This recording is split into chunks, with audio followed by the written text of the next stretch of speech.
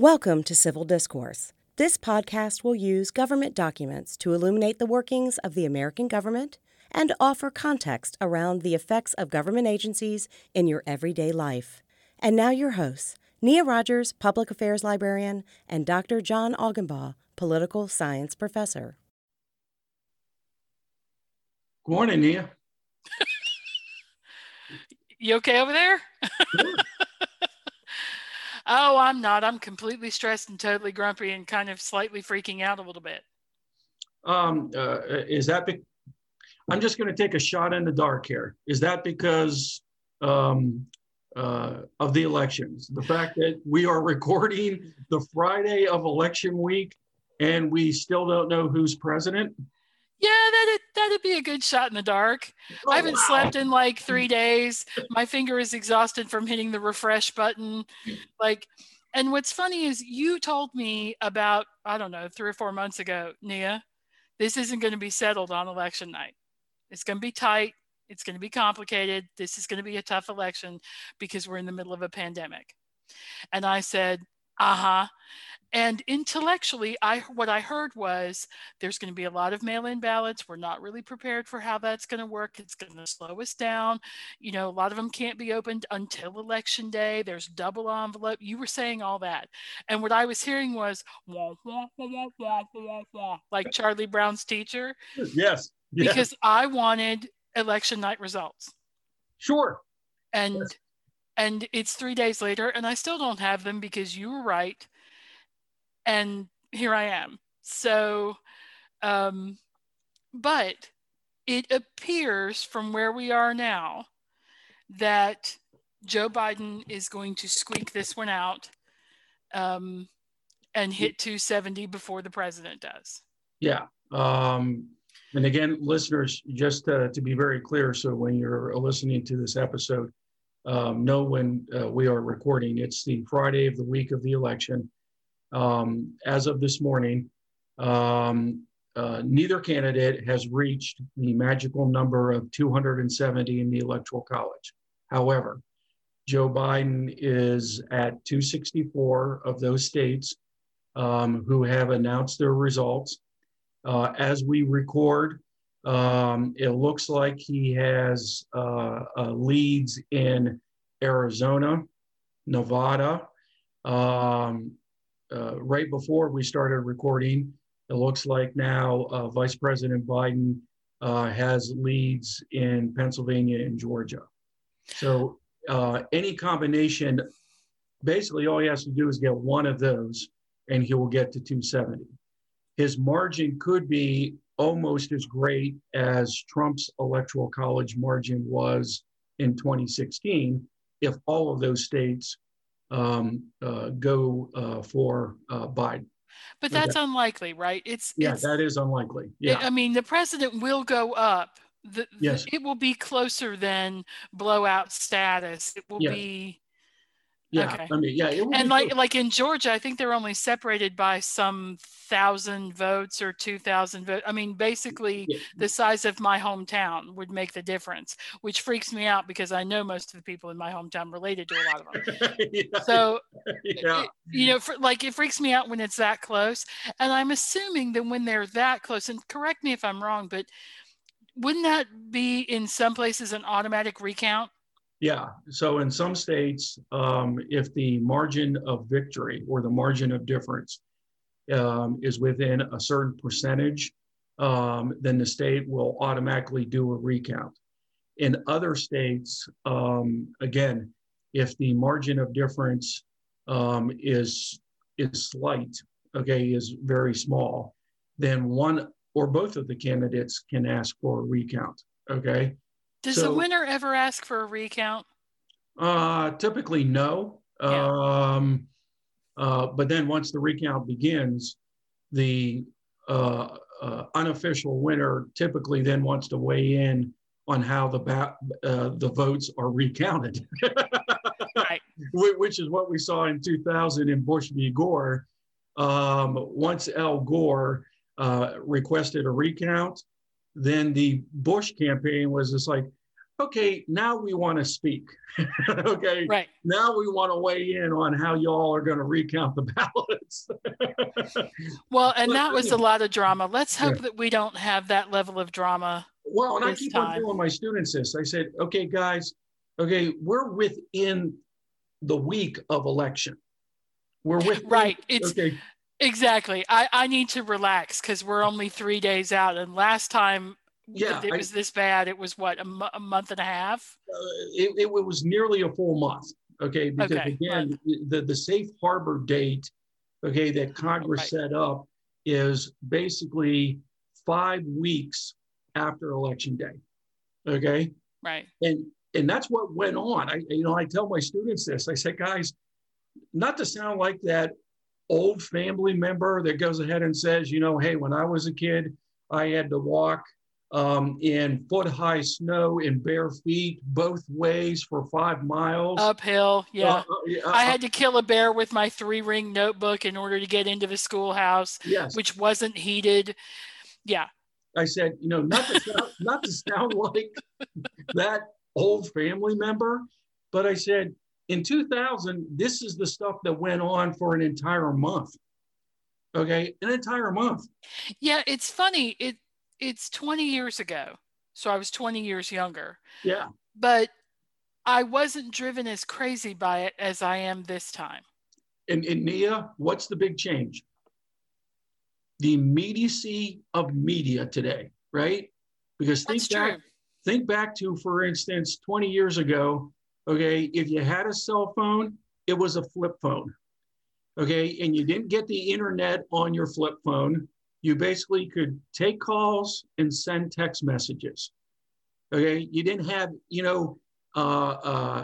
updates from half a dozen news sources, even your computers, okay? I try to remind students that, in 2000, okay, we were coming off of Y2K, right? Internet systems, okay, were, famously slow because all of us had to go ahead and change our computer settings to go ahead and withstand any kind of Y2K crashes, hacks, etc.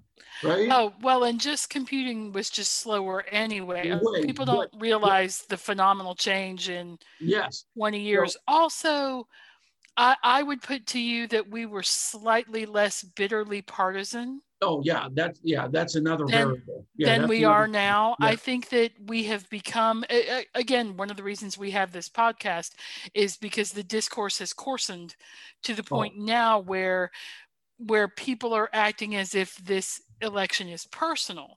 And I'm struggling not to be part of that. And part of it is, you're right, I am constantly exposed to media, which is urging me to be partisan because it makes them money. That's a caution we need to remind ourselves. If people are trying to divide you, what are they getting out of it? Because they're getting something. Yeah. They're not going to divide you just because they're bored. They're dividing you because it makes them money in some way. And I think that during the recount, if I recall correctly, they didn't do hourly update. Like, they just came every night and went, well, we've counted this many and it's this. And we're going to bed now. And that was, Sure. Now it's a refresh. Yeah. So what we're going to do, listeners, the rest of this podcast episode is talk about the results. And mind you, some of our results discussion is going to be tentative because some things have not yet been decided. And if we make mistakes, Nia and I have already agreed that we will record another episode where we basically go ahead and offer a whole bunch of, mea culpas. Okay, we were wrong. Okay. Yeah, I like to think of that as Nia culpa. Nia culpa. Okay, I'm gonna have to remember on my part. Okay, I'm gonna pull a Nia culpa here. Isn't it Nia culpa, Augie? Yeah. You haven't met Nia yet. She's wrong a lot. No, actually, as we have found out over roughly 2 full years of recording this podcast, I commit more errors than you do. Oh, no, that's not true. You also know lots of more stuff than I do. But okay, so Okay, so I would like to make an assumption. Can we make an assumption at the beginning of this and sure. then go forward with that, which is Yeah. that Biden will find the 6 electoral college votes that he needs to hit the magical 270 That's one number. assumption. Okay. Second, okay. Um, whichever presidential candidate doesn't get to 270 will file a whole bunch of lawsuits. Yeah, we should assume that because that's already happening. Actually, we shouldn't assume that. That's in fact. Isn't that? Yeah, I that's can't a remember fact. what they call it in law when you're like, I'm just stating facts for the record. Yes. Okay. It's almost like a dicta from a Supreme Court ruling. Okay. Yeah. We're assuming this thing is true because we already know it is true. Yes. Right. And third, and I apologize to any of our listeners who are Trump supporters, the president will go ahead and make a whole bunch of grandiose invalid claims about voter fraud. So which he is already doing. So 2 of those things we already know are happening. Yes. Okay. So let's talk about that for just a second, about the sort of the claims of voter fraud. You have said in past that there is a little bit of fraud, yes, intentional or accidental, in every election. That sometimes things just get a little bit boogered up and something goes awry. Yeah. But it is not, you have said in past, statistically significant. Nope. Do you believe that holds for this election? In fact, I believe it holds more truth in this election simply because most states, okay, were hyper aware that that would be a claim made by at least one, or if not both, candidates or their political parties in this election. Yes. Okay. So you think this time they've actually been... Oh, I think they've done a wonderful job. Okay. I think state voting officials across the country have done a wonderful job. And the reason why I say this, okay, is for 2 reasons. One, at the time we are recording, most predictions are that voter turnout in the United States for this election will be about 66%. That 66% of those eligible to vote actually voted this year. That's the highest NIA in over a century. Is it Reagan who said you don't have to win the majority of Americans, you have to win the majority of Americans that vote? That's right.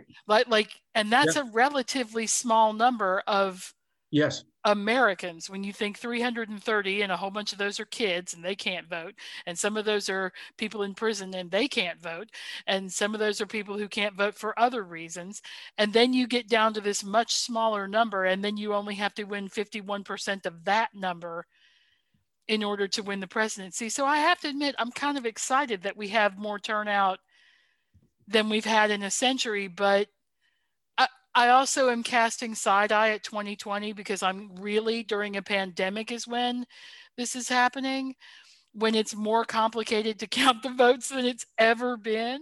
Well, and that's the reason why I actually say, I use the adjective, they've done a wonderful job, because the volume of votes is higher and the volume of mailed voting is significantly higher. And most states, and you and I started talking about this, Nia, when the pandemic hit in the spring.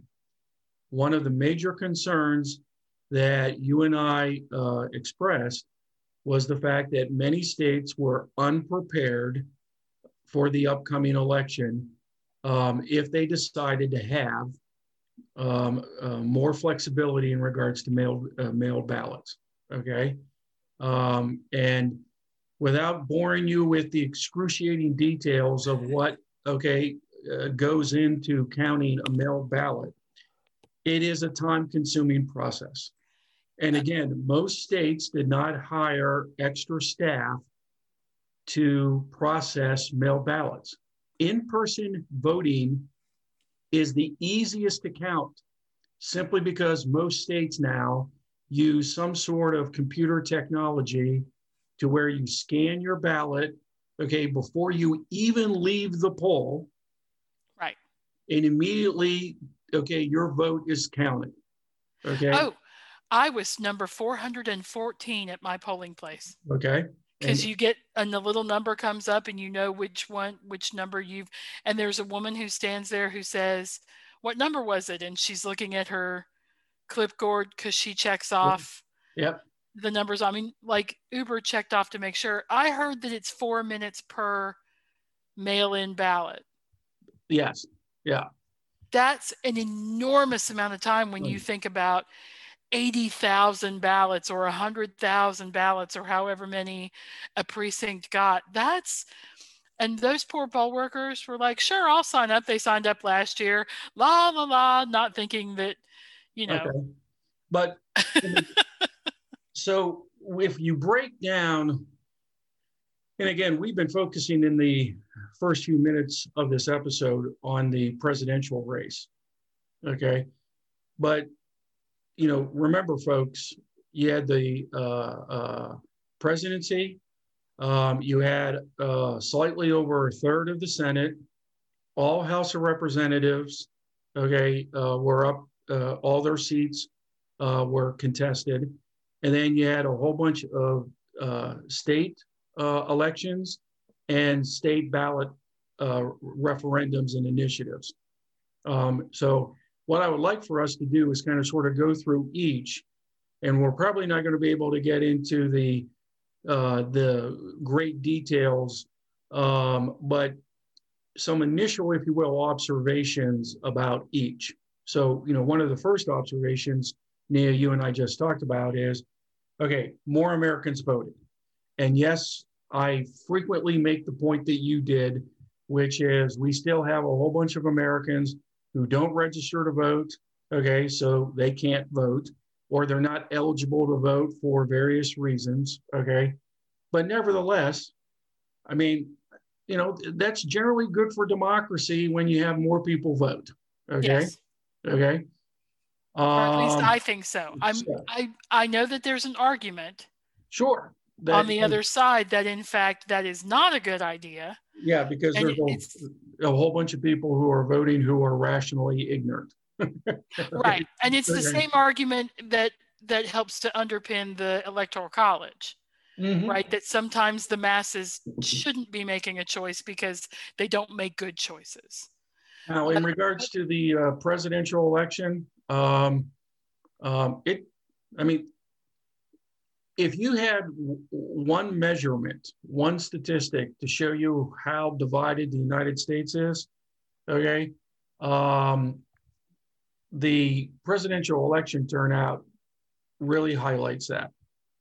Because right now, Joe Biden is at slightly over 50% of the votes cast, and Donald Trump is at 48%.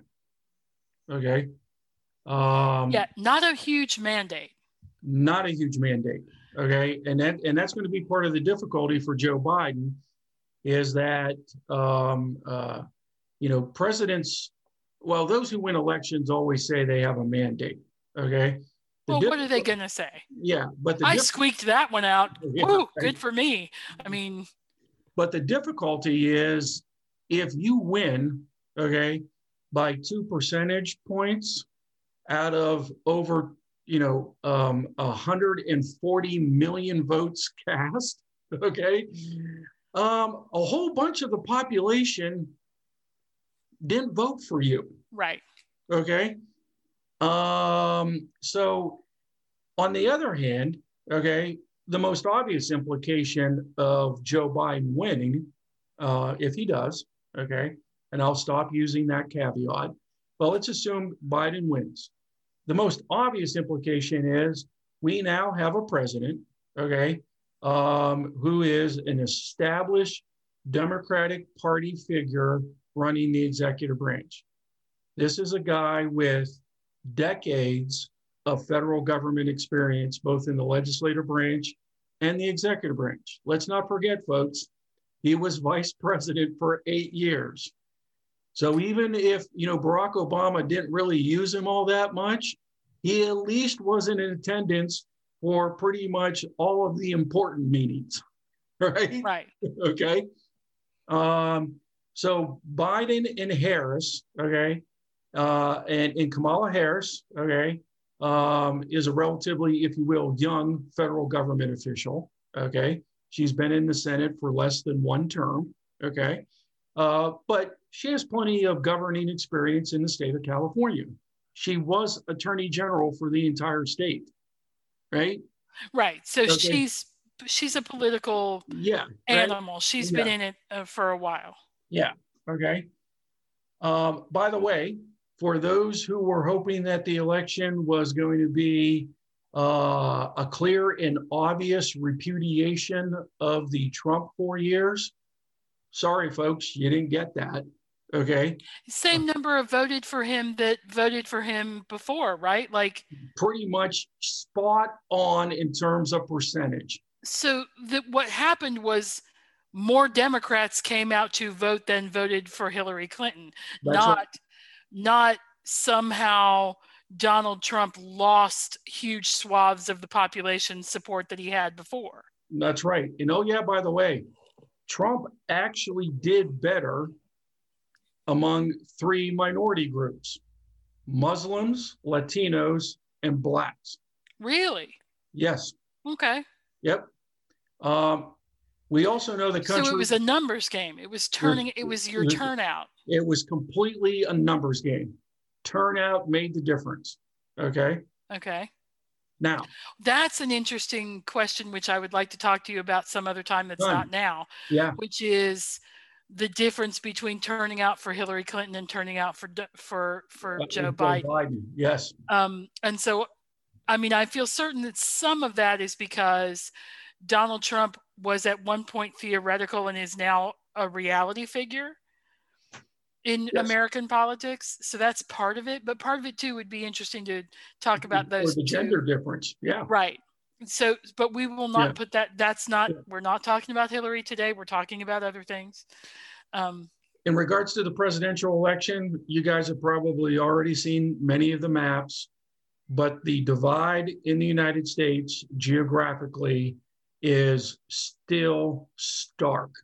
Okay. The Democratic Party does well in urban and suburb areas of the United States. The Republican Party dominates in rural and ex-urban areas of the country. Okay. It makes sense. And this is a phenomenon that my colleague Mike Paulberg talked about in a couple of political science department election panels. Okay. Increasingly, Americans will pick places to live because they want to live with or around people who think like them politically. Okay, it is just shocking the extent to which Americans do that. Okay, just shocking. We self-segregate. Yes, yes, we are. Yes, we are. Even though we complain about segregation based on other criteria. Innate characteristics, when we are given a choice, we are increasingly saying, I don't want to live in that area because those people are blank and I think they are blank. Right? It is truly amazing. Huh. Okay. And we also know this about the voters so far in regards to the parties. The Republican Party, continuing a trend we saw basically throughout this millennium, is white, male, increasingly poor and older. The Democratic Party is young, diverse, female, and increasingly wealthy and highly educated. Okay, except Biden is one of those. Yes. He's increasingly wealthy. Yes. But he is not any of the others. No, he's not. So that's an interesting... And by the way, I'm going to talk about that, Nia, just a few moments when we get to the United States Congress. But right now, okay, Joe Biden kind of sort of represents the old, if you will, guard or old school of the Democratic Party in so many ways. And it'll be very interesting to me to see the tension between his White House and a Congress, a Democratic caucus in the Congress, okay, that ain't much like him. Yeah, they are progressive. They want to move at the speed of light, and he's not that guy. He is not that guy, okay? You know, he is, okay, an old school deal maker, okay, in the United States Congress, okay? And by the way, I mean, we're kind of sort of going in this direction. If Joe Biden thought that campaigning for the office of president was difficult, okay, wait till he has to govern. First of all, okay. Oh, divided government. You've talked about that before on the podcast. Yes. Okay. Because the Democrats did not take the Senate. Is that correct? Okay. What it looks like right now, okay, it looks like the Republicans are going to retain control of the United States Senate. Now, as we are recording, the morning we are recording, Georgia is still counting votes. Georgia, in regards to its elections for national office, with the exception of president, and statewide offices, if neither candidate, or if no candidate gets 50% of the vote, then they do a runoff of the candidates with the two highest vote totals. For their state and local. Yeah, for their state. Not for their federal. They don't make Joe Biden and President Trump have a runoff, although that would be awesome. So right now, or this year, both of Georgia's Senate seats were up. And the reason why is Johnny Isakson, who represented Georgia in the Senate, retired for health reasons. The governor of Georgia, who has this authority, appointed a replacement. Her name is, I think, Kelly Loeffler. Neither of Georgia's Senate elections had candidates achieve the 50% threshold. So it looks like right now, okay, they're going to have two runoff elections in January. Now, let's be very clear. Georgia, okay, the demographics of the state have changed. It's more of a battleground state than it previously was. But nevertheless, at least one of the incumbent Georgia senators, and both of them were Republicans, Perdue, most people believe he will probably win the runoff election, okay? Because I think he's at like 49.7%, okay? In pretty much almost every other state in the country, he would have been announced as the victor, okay? The Loeffler seat is iffier, but even still, even if Loeffler loses, the Republicans will have 51. Oh, so it's either 51 or 49 or 52 48. Okay. But that's smaller than it was before, right? Well, this year going into the elections, it was 53-47. So, but remember, Nia, okay, right now. So peeling one or two off is easier than peeling three off. That's true. Okay. And in the Republican caucus in the Senate, they actually have two senators, Susan Collins from Maine, who many thought would lose, but she actually won pretty easily, and Lisa Murkowski in Alaska, who are known to occasionally ignore the Republican Party's leadership and vote the way they want to. Hence their re-elections, because they vote locally. Yes, yeah. As opposed to straight party line. On the other hand, let's be very clear. by today's standards, they would be considered moderate. By the standards of as recently as the 1990s and the first decade of this millennium, neither Murkowski or Susan Collins have been voting very moderately their last term and a half as senators. Okay. So basically what you're looking at here is more than likely, and again, okay, we could be wrong. I mean, come January, the voters in Georgia could go ahead and say, no, okay, we're going to go ahead and vote for the Democratic candidates. And by the way, if we have any listeners in Georgia, if you think the ad campaigns for the presidency bombarded your airwaves, your social media before November 3rd, I'm just telling you right now, you better get ready, because the next 2 months in Georgia, there is going to be a whole bunch of money spent on media, okay, because both political parties, okay, see how important Georgia is. Because if it's a 50-50 split in the Senate, then the tie-breaking vote is the vice president, which means effectively the Democratic Party would then regain control of the Senate. So if you're the Republican Party, you're going to spend a whole bunch of money to make sure that Perdue gets reelected, and you also try to get Loeffler reelected, right? If you're the Democrats, you want both of them to go down, because that gets you to 50, and a split in the Senate, okay, is broken by the vice president. So what you're telling me is that even after this is decided, it's not decided, and I'm not going to sleep again until February. Pretty much, yeah. Okay, well, thanks. I didn't get you anything.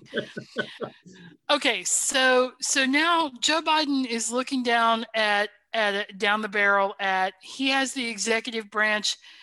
The Democrats retained the House, right? The House of Representatives, although a bunch of those turned over.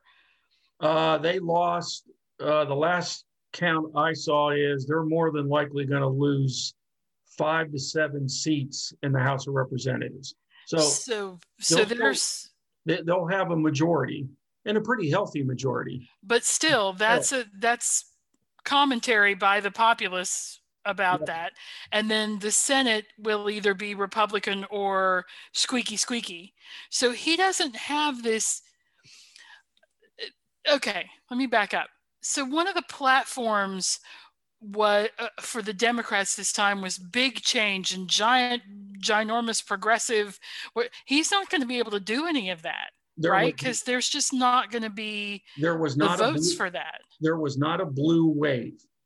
Okay, the Democratic Party is portrayed by the color blue, right? There was not a blue wave, okay? And that's where the Democratic Party is doing a lot of navel gazing already, because they're trying to figure out how in the world was the predicted blue wave, how did it not materialize?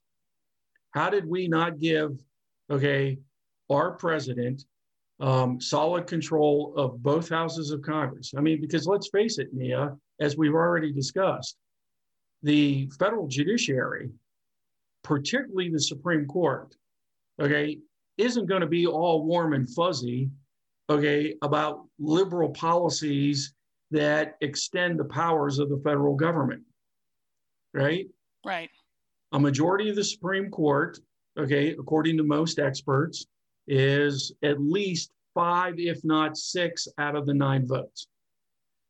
Over half of the appeals courts, federal appeals courts in this country, have a majority of judges appointed by Republican presidents. Okay? So you're talking about at least the judicial branch that, if not openly antagonistic, will be occasionally antagonistic, okay, to President Biden. That was actually brilliant on Mitch McConnell's part. He's been working on that for years. He's basically been playing the long game, like a seriously long game of, dude, we can lose in the interim little elections here and there, but what we need to do is stock the judiciary with conservative individuals. Young conservatives. I mean, the age group of the judges appointed by Trump, okay, was easily 3.5 to 4 years younger than the average age of the judges appointed by the previous 4 presidents. Yeah, see, sometimes I get the feeling that the Democrats are playing checkers and the Republicans are playing chess. Yes. And that's not true of every person in the party, because, you know, there are brilliant thinkers on both sides, and there are people who are kind of chuckleheads on both sides. Yeah, I mean, for instance, Nia, you and I have talked about the Republican Party in the Commonwealth of Virginia seems to be playing checkers, while the Democratic Party seems to be playing chess. Right. So it does vary, right? Right. I mean, because right now the Republican Party in Virginia, okay, would have a really difficult time getting somebody elected as, director of animal control, okay, in a small jurisdiction, okay? They've fallen that badly. Well, which is interesting to me, because we focus so much on the presidential election, but one of the things that's so important is the 2020 census, right? It's redistricting, which is done at the local level. It's not done at the presidential level. So it brings me back to that question of, yes, the president is important, but there are other people there are other players that are really important that are at the local level and will be making decisions that will then go 10 or 20 years into the future. Okay, so before we get to state elections, let's just go ahead and wrap up the Congress. Okay, so you're going to have either a narrow Republican Party majority or an extremely narrow Democratic Party majority in the Senate. Right. Democrats will retain control of the House. But the larger point here is Joe Biden's going to find that governing in those conditions is going to be extremely difficult. If the Senate's controlled by the Republicans, there is next to no chance that any kind of significant legislative program will be passed by the Republican-controlled Senate. Okay, they will put the kibosh on it. Okay, so anything that the progressives in the House, if they're able to go ahead and convince Joe Biden to, do whatever, okay, it's going to come to a screeching halt in the Senate.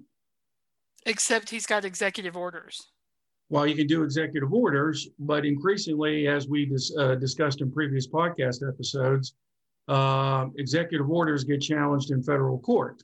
Okay. Well, except that I'm going to push back on that, which is, if you had a guy like you who knew administrative law and you could do it better.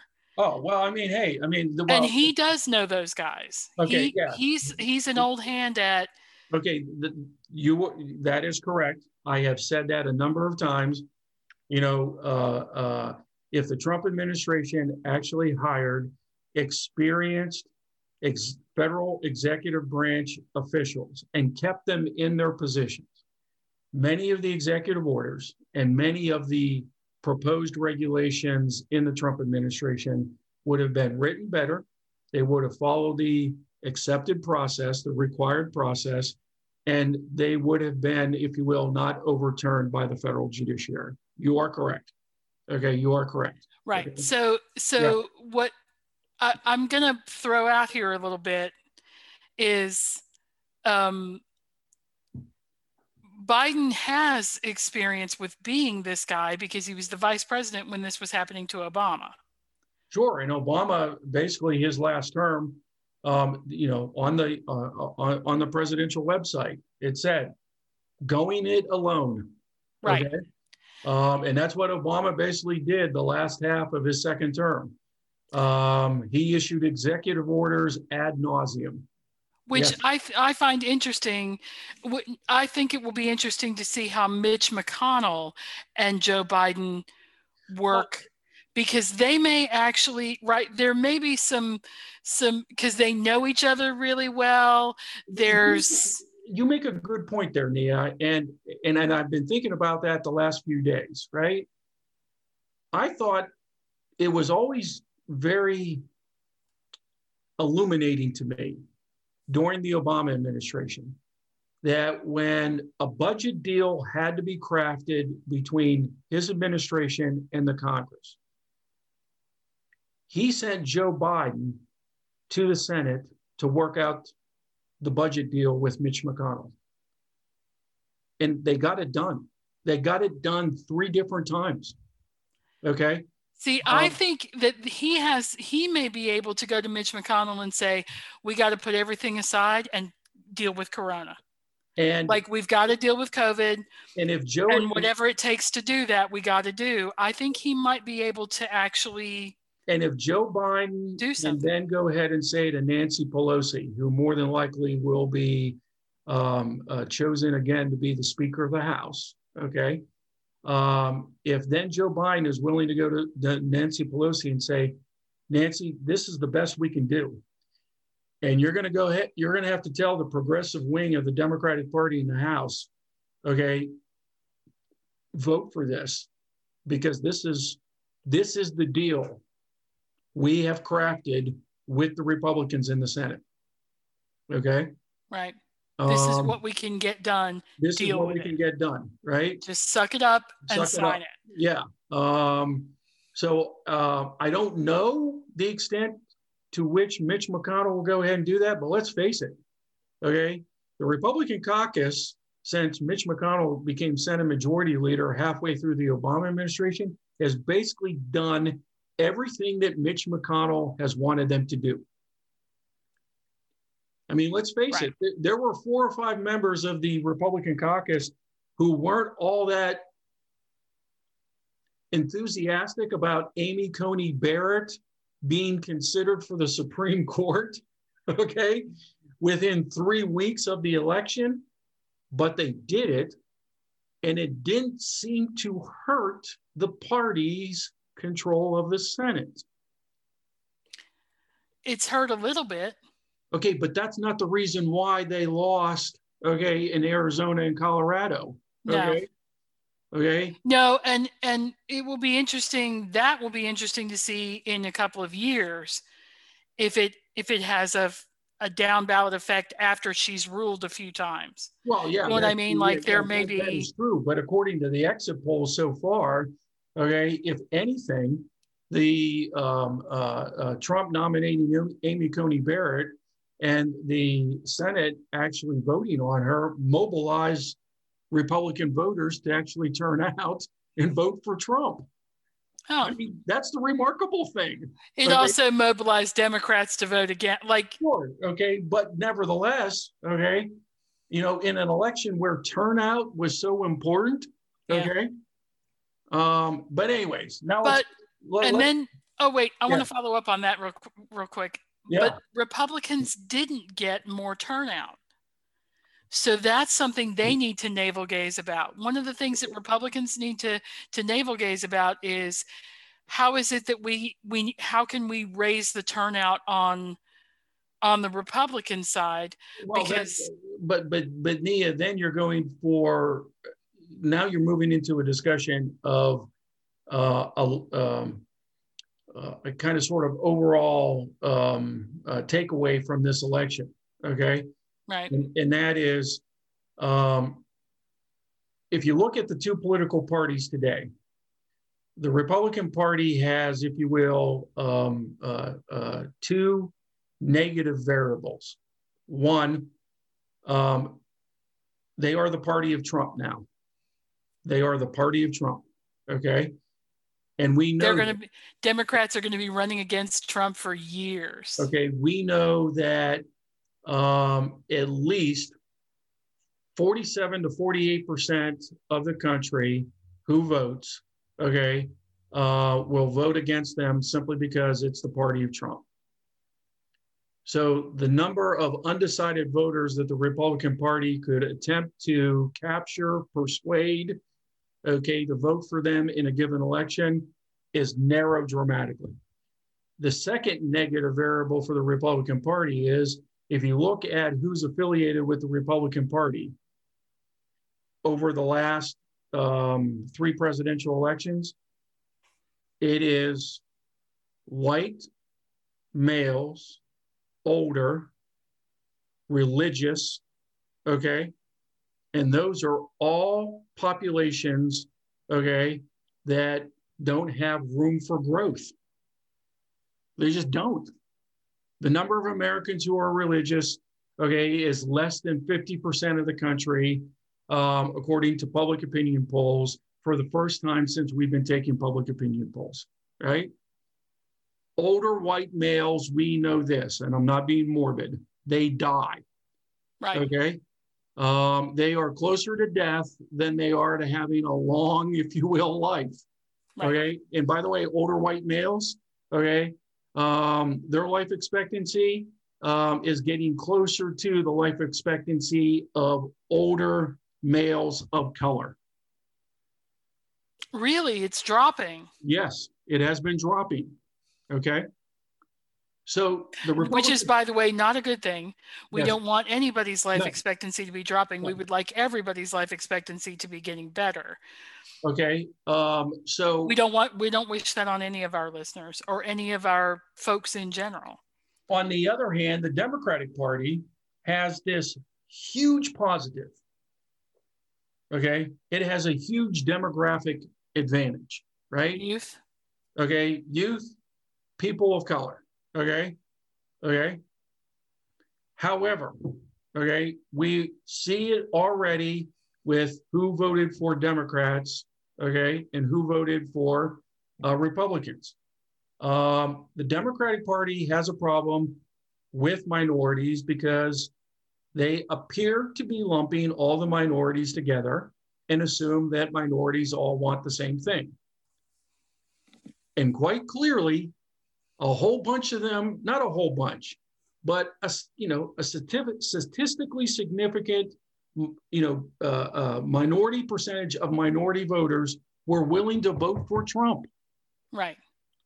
And other Republicans who never repudiated any of Trump's behavior. That's a problem for the Democratic Party. Okay. Right. The other is, well, the progressive side of the Democratic Party scares the snot out of those people. Yes. Because they feel like they're getting dragged way more left than they are interested in being.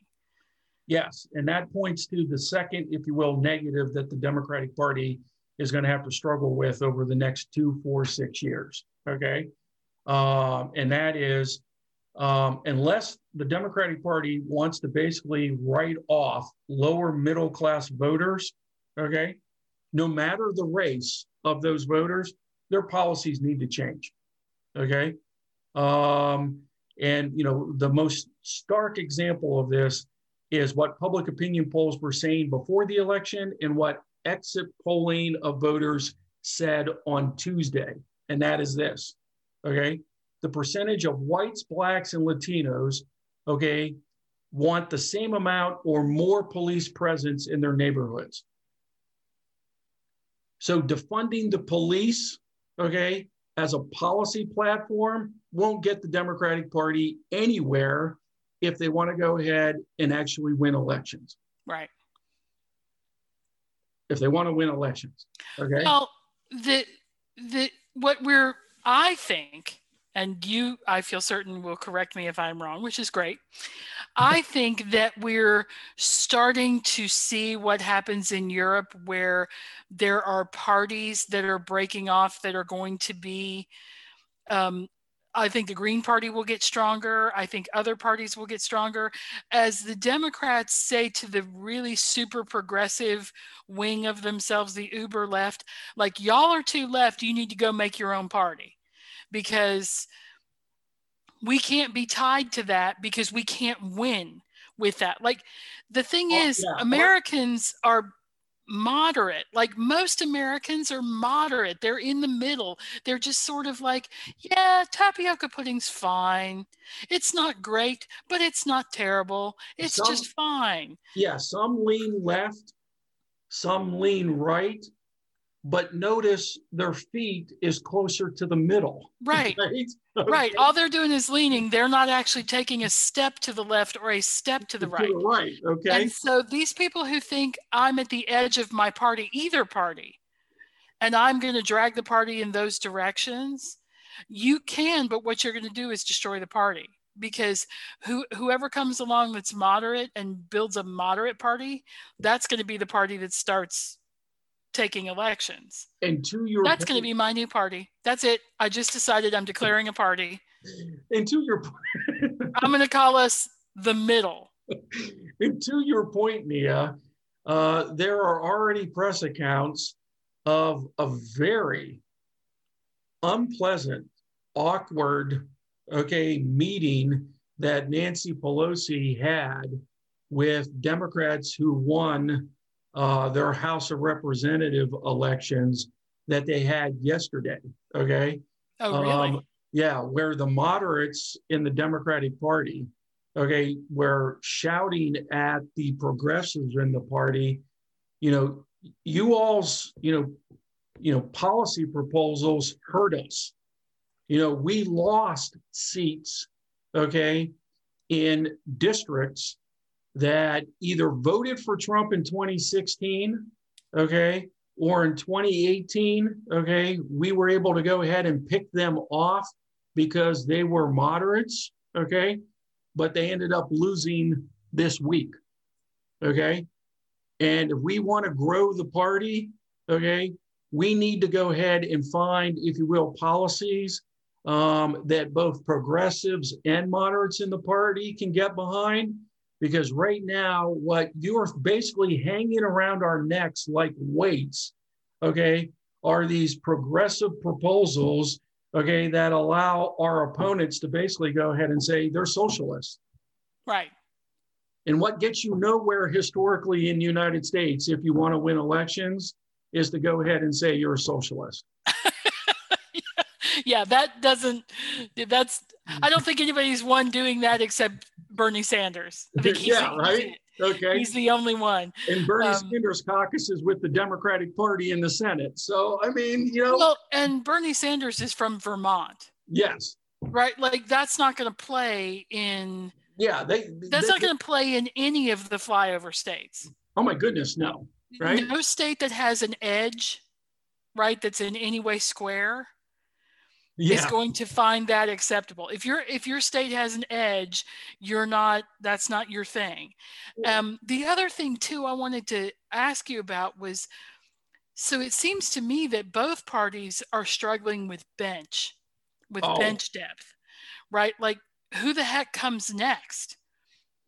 Yeah, that seems to be a real problem, not just for one side or the other, but like for both sides. Because in the Republican Party, unless you basically go ahead and swear an affidavit that you support Donald Trump, you're not going to win a primary.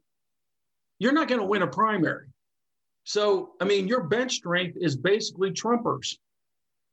And again, you just talked about how socialist policies don't resonate in the flyover states in the United States. Think if you're a Trumper, on the coast. Oh yeah, no. You're not going to win. No. You're not going to win. You're not going to you may not even get invited to the debates. Yes. It's bad. It's that bad. On the other hand, typically bench strength, the next wave of, if you will, national government elected officials come from the states.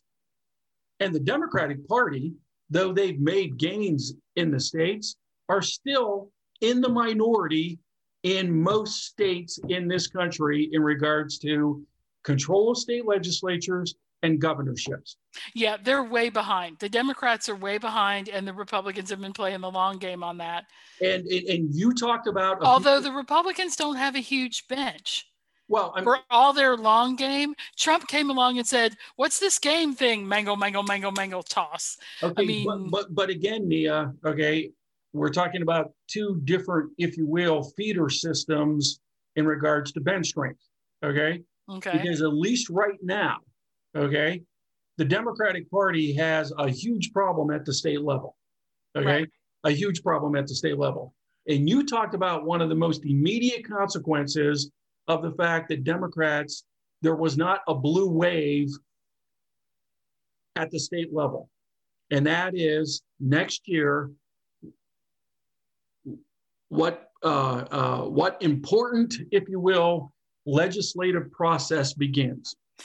Well, I know that it's called redistricting, but in my world, it's just called gerrymandering.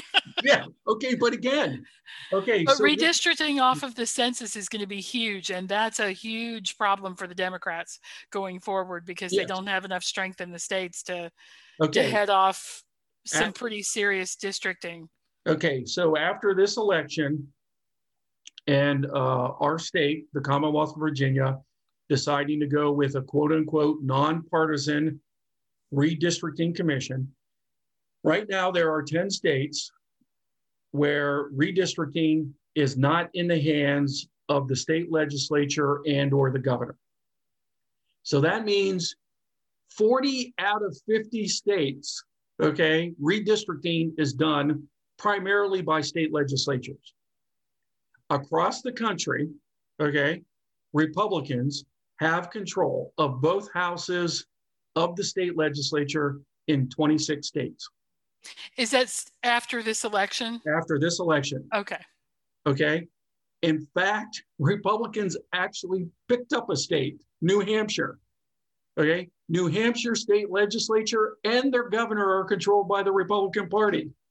Now, they don't do a lot of redistricting there because New Hampshire is a small state. But I was going to say, there's okay. what, 20 people? They're not going to redistrict in New Hampshire. Okay. The studies that I've seen is that states controlled by the Republican Party in regards to the state legislature and the governor, okay, there are 177 congressional districts, okay, that they will get to effect with whatever redistricting plan they come up with. States controlled by Democrats, it's like 130 to 135. I'm just saying, okay? So what you're telling me is there's about to be 300 lawsuits filed about districting. But again, remember, because of a Supreme Court ruling 2 years ago, okay, federal courts won't look at partisan gerrymandering cases. They will only look at racial ones, okay? So unless state courts are willing to wade into this, okay, a lot of partisan gerrymandering will continue throughout the decade of the 2020s. But in fairness to that, that's been the case for years and years and years and years and years. Whoever is in charge, yes, gerrymanders the districts. Yeah, I mean, we talked about this in regards to Virginia. All sides are equally criminal. Yes, yeah, right. In this behavior. You know, the Democratic Party in Virginia, after Reconstruction, okay, gerrymandered state and congressional districts, state legislative and congressional districts for well over a century. Yeah. Then the Republican Party went ahead and did it for a couple of decades. Okay. So yeah, that's a thing. Yeah. Okay. But by the way, okay, you're not seeing any significant changes at the state level simply because, okay, there wasn't a huge shift one way or the other. Okay. States controlled by the Democratic Party, okay, will do their thing. States controlled by the Republican Party will do their thing. Okay. By the way, in regards to state ballot referendums and initiatives, another handful of states decriminalized marijuana. Oh, did they? Yes, they did. So are we more than half now? Yes. If you combine medicinal use of marijuana and or making it legal or decriminalizing the punishment, okay? Well over a majority of the states make it easier, okay? Make it Can easier. I ask a question about that? Yeah. So at some point, will the federal government be forced to follow? Do you think, like, right? Because at this point, it's still illegal as a federal crime, is it not? Yeah, it's still a Hence category. why people who want to start those farms in various states can't get loans from federal government, I mean, from federal banks and blah, blah, blah, because there's all this other stuff. So is there a precedent for that, for policy sort of following the states of, oh no, a whole bunch of us made something legal, so y'all need to just fix it at the federal level? Yeah, a good example of that is welfare reform that occurred in the mid-90s during the Clinton administration. Okay. A couple states, most prominently Wisconsin, got permission by the feds to reform their welfare system, and it appeared to work. So that's how you got welfare reform at the federal level. Yeah, Okay. I mean, the states are the laboratories of democracy. I mean, that's one of the justifications for federalism. Yeah. Okay. Okay. So we're likely to see at some point a shift in that. Okay. By the way, since we're kind of sort of coming close to ending the podcast episode, there are a few other things I want to go ahead and point out.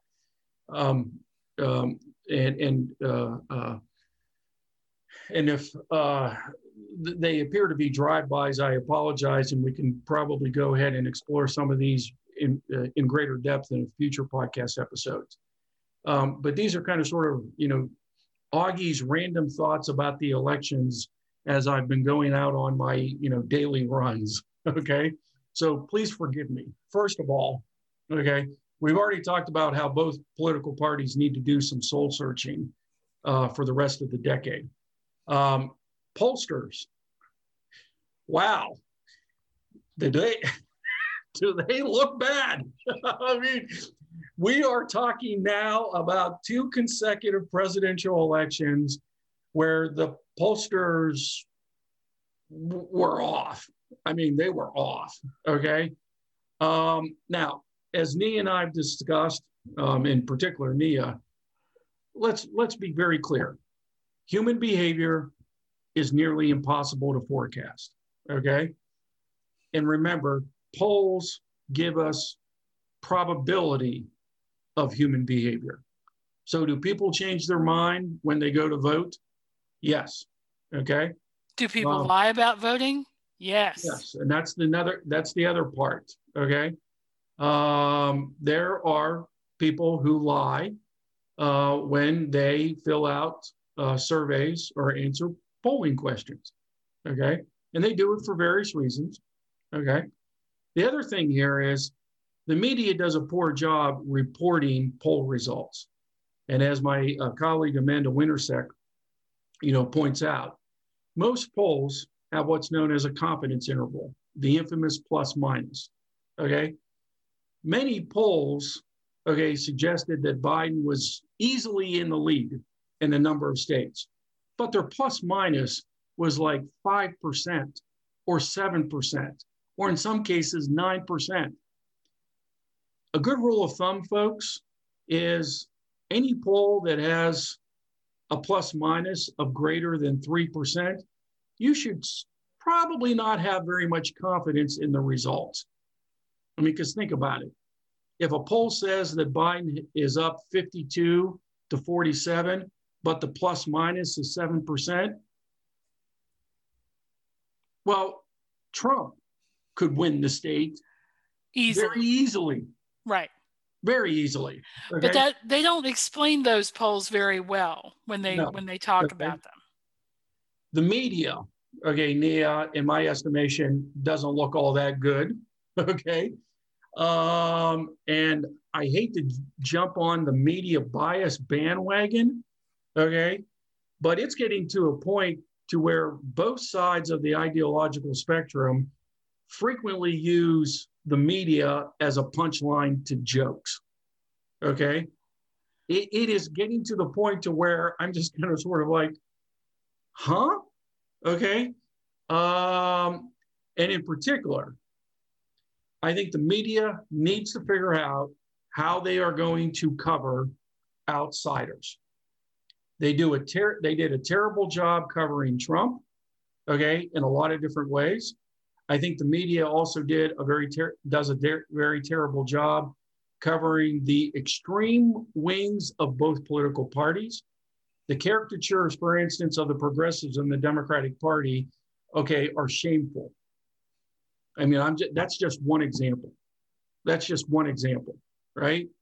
So the media needs to go ahead and get better. And in particular, the media, okay, should actually not give Americans what so many Americans wanted on election night, which was calling states immediately for one candidate or the other.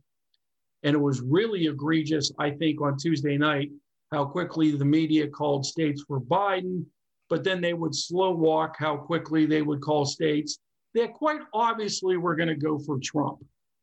Okay? Right. The difference was noticeable. Okay? And it leads to one side or the other saying, see, the media is biased. Right. If the folks in the media, okay, want to get out of this constant battle of, is the media biased? Oh, no, we're not. Well, then do a better job. Do a better job. Okay. Can I say something about that? Yes. So the night of the election, I'm watching online because I don't own a television. For you. Well, if I own a television, then I stay up way too late watching stuff, and then I buy things in the middle of the night, and that never ends well. You should not buy anything from anybody who's selling you something at 2:30 a.m. because you're not making good decisions, and they're lying about whatever it is. But by the way, Nia, the number of times I've said that to my mother and my grandmother. Okay. I'm just saying, it's great to watch the infomercials, but don't buy anything. But what I noticed was that the place where I was getting the best information was the AP, right? The Associated Press. Yeah. And the reason for that is because the AP would explain why they called a state. Like they had a big long paragraph under each one, why we called it this way, so that you could follow their methodology. And I would put to people that is what that's the judgment you should use about any media. When any person that you see on television says anything, you should yell at your television, or you should pick up your phone and call them and yell, cite your source, right? Why are you saying that that's a thing? It's like this argument about voter fraud. Show me where there's extensive voter fraud. Can you show me 2 or 3 in a million voting? Yes. And I'm going to say that is statistically non-existent. Show me where it's hundreds of thousands of votes that have been miscast. If that is the case, or that have been thrown away or burned or whatever, if that's the case, show me and I will believe you. But we seem to be having this problem where we're just taking the word of people because we like what they're saying. Yes. And that is a terrible way for you to pick who to believe on any topic. And that's why in your comments right there, Nia, are not only applicable to the media, but also Americans, but they're also applicable to, for instance, the president claiming that there is voter fraud, okay? Merely saying that because a state once had you up, but now as they continue to count votes, and they're following state law and state regulations, and you don't like the outcome, well, that's voter fraud. Okay, well, that is wholly unpersuasive. Okay, right. What is your source? Okay, what is the behavior? What is the observed behavior, that leads to that conclusion? And that's my next, if you will, point, okay? The president looks bad here, okay? The president looks bad, and even if he wins, I would still go ahead and offer this criticism. Just because you don't like the outcome, I mean, this so much reminds me of so many conversations I've had with my daughter, okay? Just because you don't like the outcome doesn't mean that I'm being mean, okay? Right. Just because you don't like the outcome doesn't mean that voter fraud occurred, okay? You know what it may mean? Is that a whole bunch of state officials took their job seriously. They took their time, they got it right. And oh yeah, by the way, guess what, Mr. President? You lost that state. Get over it. Get over it, okay? You know who else who looks bad? And you just kind of sort of briefly touched upon it, the United States Postal Service.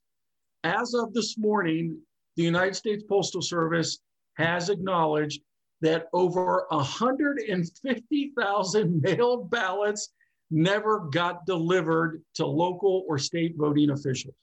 Where are they? In various post offices and post office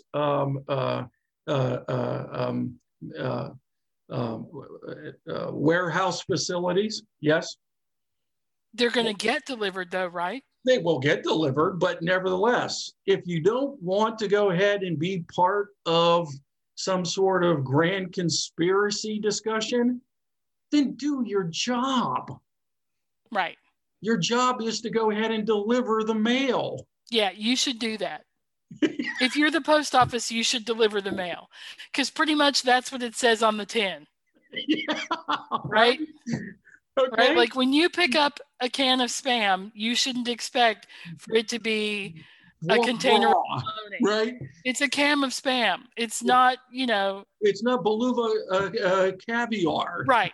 Okay. It is what it is on the tin. And if you're the U.S. Postal Service, you should post stuff, which means you should mail things. Okay. Yeah. But I mean, yes. I think that the other thing that we have to, that I've been thinking about a lot is Americans are so anxious to assume, Americans broadly are so anxious to assume that there is a conspiracy, that there's lying, that there's cheating, right? And there's just no evidence for that being long-term, like being widespread. No, there is. Yeah, you're correct. Yep. But we have this weird thing where we like to believe, I'm going to say it, pardon my language, crazy stuff. Yes. And we just need to say, no, people, okay, the post office looks bad, and 150,000 ballots not delivered is terrible. But I doubt that was a conspiracy of people saying, I'm going to put these over here in the warehouse and not deliver them because I'm hoping to jack with the election. Do you know what I mean? Like, I don't think that's... No. I don't think that's likely. No, I agree with you, Nia. You know what I think may have happened in many post offices across the country? They just didn't have the capacity to go ahead and deal with the increased volume. That's your standard bureaucratic problem. Right. And it doesn't necessarily happen because there are a bunch of postal workers who are like, hey, let's screw with the election, okay? Or I just picked up a whole bunch of ballots from this post office box in this neighborhood that I think is either liberal or conservative, and let's make sure they don't get delivered, because then that means my candidate may win. No, okay? You know what happened? A whole bunch of post offices were just like, oh my goodness, we just got thousands of pieces of mail. It's not Christmas. What do we do with all of this? Stick them in a box and put them over there. We'll get to them in a little while. Yes, right? That's what happened. That's what happens, right? Okay. And then somebody on Wednesday morning went, oh crap. Yes. They actually said, oh crap. Right? We better call somebody and tell them we got some ballots over here. Right? Okay. Hey, do we got an extra truck that can go ahead and deliver this to, the state, voting registrar's Well, office? and the thing is, and I'm assuming they were spread out over multiple. Oh, yeah. They're So spread out over probably regions. what happened is they didn't get postmarked in time, Yes, right? Because a lot of states, they had to be postmarked by a the certain time. 3rd. And Yes, if they weren't, so if you found them Wednesday morning, you're like, well, we can't retroactively postmark them. However, they were here before then, but we can't prove it.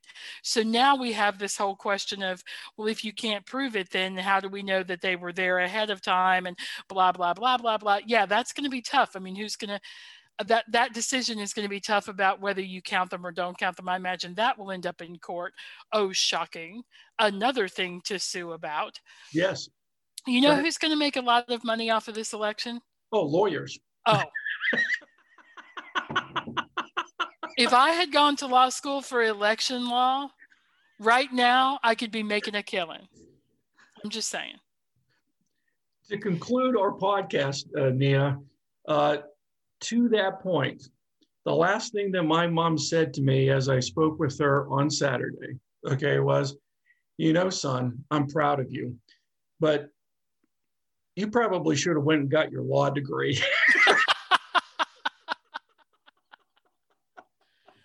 Well, okay, thanks, Mom. All those years in the classroom, wasted. You should have gotten your law degree. She goes, just think about how much money you would be making every time we have elections. I'm like, Mom, I'm kind of sort of happy being a college teacher. She goes, oh, no, don't get me wrong. I'm proud of you. But she goes, you probably should have went to law school. Oh my goodness. I'm going to just say, and I say this sincerely, I wish all the best for all the lawyers and all the judges who have to make decisions about all of this right now. Yeah. Because there are people who still hate Scalia, and he's been dead now for what, 3-4 years, who still hate him over the 2000 election because they perceive that he was cavalier about the Supreme Court's position in that. Yeah. And so to J-Rob and crew, and to all of the crews below that who are going to have to deal with all this stuff, I wish you all the best, because this is going to be hard. It's going to be hard to make these decisions and make them fairly and honestly and transparently. And especially with a litigious president. And also going forward, in the spirit of your remarks about what you wish for the various judges who will have to hear these cases and the lawyers who will be arguing those cases in front of those judges, those who won elections, okay,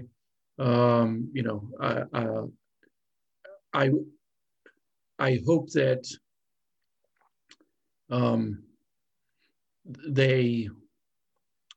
I wish them the best, because governing is difficult. Okay, governing is difficult. Governing is particularly difficult in a country, in an era where partisanship and polarization is so acute.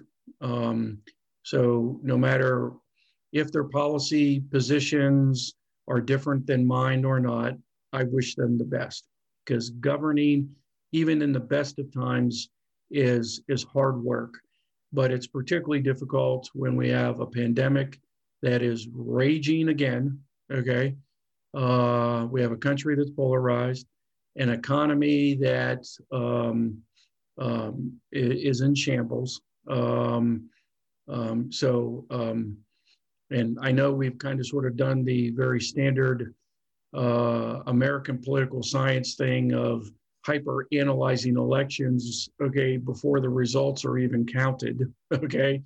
But elections pick folks to govern, and I wish them the best in that difficult task. Agreed. Yeah. This is time now when we put all of this aside, because we got big problems, we shake hands and we come together. Yes. Because we need to come together as much as we can to solve something like COVID, which does not care which party you belong to and doesn't care who won the election and can't hit the refresh button. So Yeah. you know what I mean? Like, it doesn't care about the election. It cares about what happens next to a lot of folks who are getting sick and a lot of folks who are, like you said, struggling. So now's the time. And we just need to support people as much as we can. We don't have to love people, but we have to respect them. Yeah, it's what the scholars Levitsky and Zablat, who wrote, for me, one of the most influential books of the past 5 or 6 years, How Democracies Die. It's what they call mutual toleration. Yeah. Okay. You understand that you lost and you tolerate the opposition because they won, and you give them respect because now they have to actually govern. Right. Okay. Okay. Hey, thanks, Augie. And if we're wrong, if we're completely wrong, and in 2 hours President Trump is reelected, we'll delete this episode and we'll do it all over again and pretend we were right the whole time. That's actually not what we're going to do. That's totally not what we're going to do. We'll come back. We'll talk about what we got right and what we got wrong, and we'll apologize for being wrong, and we'll move ahead. Yeah, we'll go ahead and do what adults do. What adults do, and what I think more people should say is, I didn't know, or I was wrong. And be sincere about it, because both Nia and I are, shall we say, very realistic about the things we actually do know and how often we are wrong. Right. Yes, we are. Have All a right. good day, Nia. Thanks, Augie.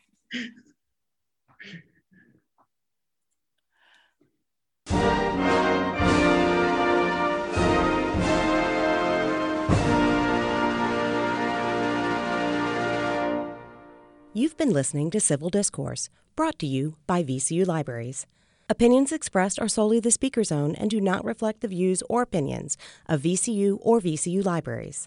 Special thanks to the Workshop for Technical Assistance. Music by Isaac Hobson.